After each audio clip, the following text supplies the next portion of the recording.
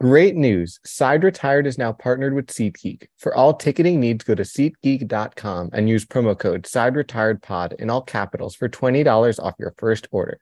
We've got you covered from all things ranging from sporting events to concerts, including the NFL and NHL.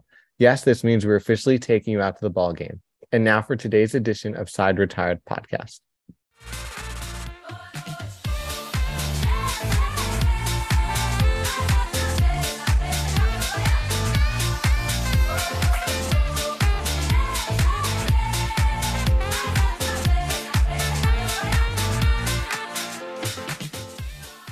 Hello and welcome to this edition of Side Retired, the MLB podcast. It is Dylan joined alongside Jack and Harry. As always, it is the eve of Thanksgiving, November 23rd.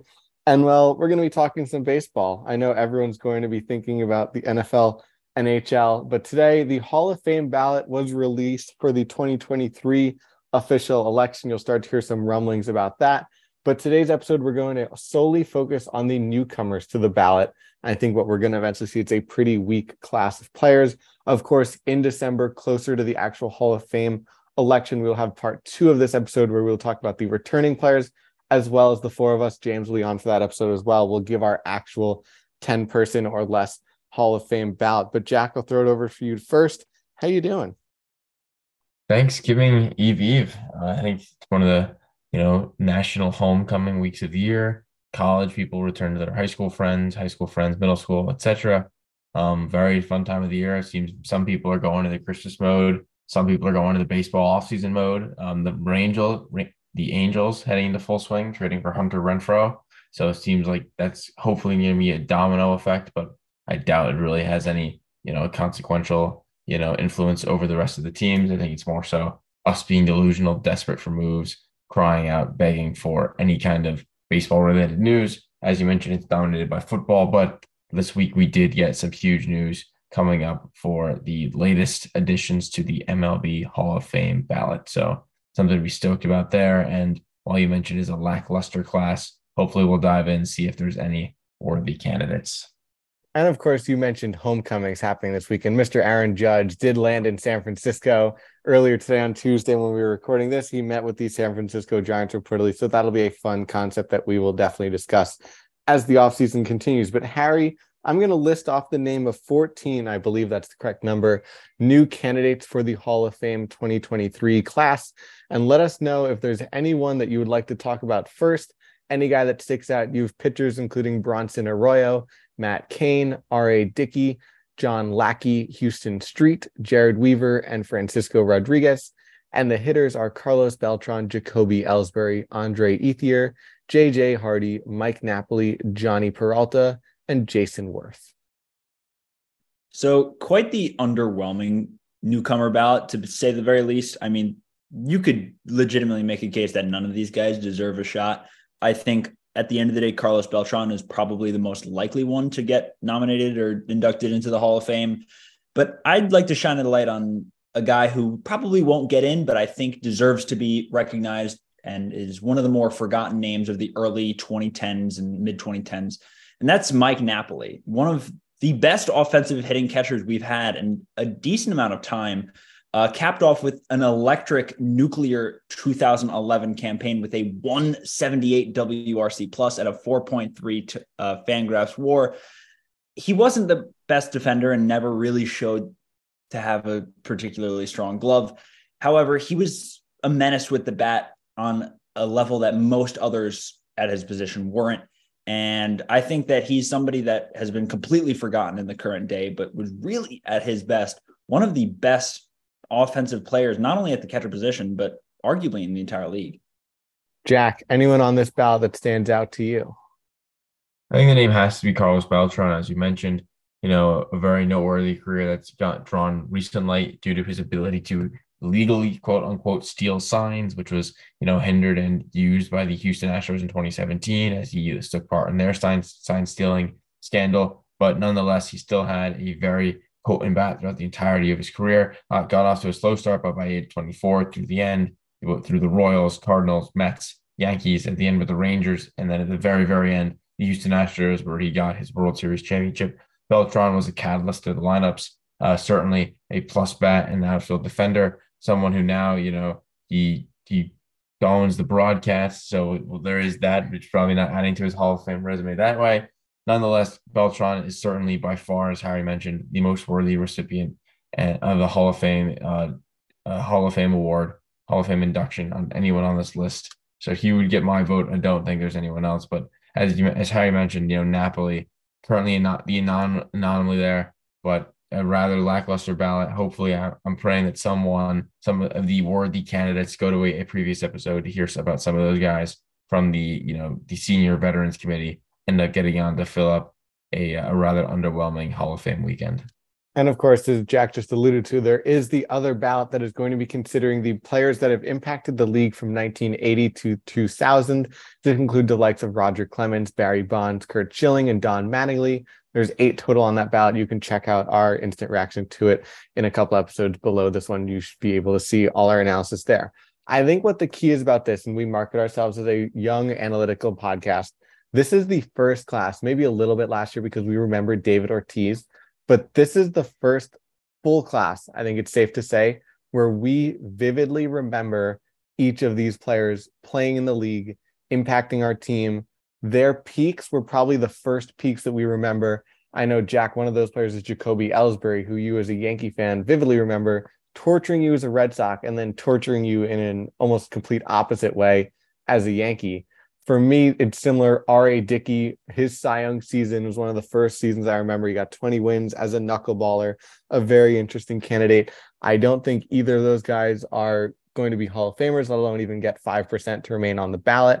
Francisco Rodriguez is another candidate where great all-time saves guy, compiled a lot of numbers. He had that one season, I believe he saved, I want to say it's 60 plus games in a season. I will double check that number, 62 saves, which led the league that season. But again, I think, and Jack, you'll agree with me this one if you want to, if Billy Wagner's not in the Hall of Fame, neither of Houston Street or Francisco Rodriguez is even sniffing the Hall of Fame. I don't know if there's anything you want to say on that topic. Yeah, I guess people will point to his career 2.86 ERA. The WAR is certainly underwhelming, which is pretty standard for any reliever, which, I think people would kind of abandon that argument for, especially because relievers in the Hall of Fame has just become a more recent trend. And I'm guessing while he is the greatest, Mariano Rivera should start some kind of, moving the ball towards more relievers being inducted. But I think K-Rod is someone who certainly deserves some noteworthy attention, some fantastic MLB seasons throughout the entirety of his career. He'll most go down, for the total saves, especially at the end where he had, multiple, I believe he had 5 or 6 40 save seasons, the one 62 save season. So those will certainly be noteworthy, but I believe the saves kind of lost relevance in the game today. So closers, Edwin Diaz, if it had a fantastic year, I don't think anyone was mentioning his save total once they're, his electric stuff, his ERA and his unhittable sinker, fastball slider. It's that's kind of a new way and new nuance is what's been the focus. So not really like the save of, all right, you're given a lead, you're rewarded for holding it. K-Rod nonetheless had a very solid MLB career, 3.3 FIP, 3.33 xFIP. As I mentioned, the WAR kind of lackluster, but nonetheless, if there are some relievers, and you told me I had to fill out 10 guys from this Island of Misfit Toys ballot, K-Rod would probably get one of my votes, but in terms of keeping the prestige of the Hall of Fame, I think he's one of those guys who you tip your cap saying very solid career, Hall of Fame worthy. I think you're on the outside looking in. And of course, the 2024 class, I know we're looking way ahead now, but this is a pretty stacked class of, I think, at least 2 Hall of Famers. You've Adrian Beltre, you've Joe Mauer, you've Chase Utley, you've David Wright, Jose Reyes, Bartolo Colon, Matt Holliday, Jose Bautista, and Adrian Gonzalez. Again, a lot of really solid players. I think each of those guys has at least a shot to do the 5% remain on the ballot, but this year's class, and we can quickly run through this. Tell me if there's any guy, not that's going to get in, but that you think even is going to get 5% of the ballot out of any of these guys. Bronson Arroyo, Matt Cain, R.A. Dickey, Jacoby Ellsbury, Andre Ethier, J.J. Hardy, Mike Napoli, Johnny Peralta, Houston Street, Jared Weaver, Jason Worth, John Lackey, and I think the 2 guys that we think will actually get there are Francisco Rodriguez and Carlos Beltran. Beltran's an interesting case because I know, Harry, you did mention the whole cheating scandal, but looking at the numbers alone, A 70 WAR puts him in the top 10 for center fielders of all time. He has won 3 Gold Gloves. He's won the Rookie of the Year, a 9-time All-Star, a 2-time Silver Slugger. He has both the accolades that old writers like, as well as the advanced analytics of a good defender, good WAR, good sort of, what you call them, metric statistics, that type of thing, that both types of writers would tend to elect Carlos Beltran. I think the two things that hurt him, the cheating scandal, and he's also not going to, Jack, I know you're going to hate me for saying this. Hall of Famers usually get teams to rally behind them. As Larry Walker continued on with his age, the Rockies fan base was pushing out the Larry Walker's a Hall of Famer, and people rallied around that. If Carlos Beltran enters the Hall of Fame, this is a good question that we can end up on. What hat is he even wearing? Is it the Mets? Which, he has some shaky history there. Mets fans kind of didn't like him at the end. We thought we rallied peace by making him our manager, and we fired him 2 months later. Is he a Royal? You could argue he spent the most time there, but he also had better numbers with the Mets by far.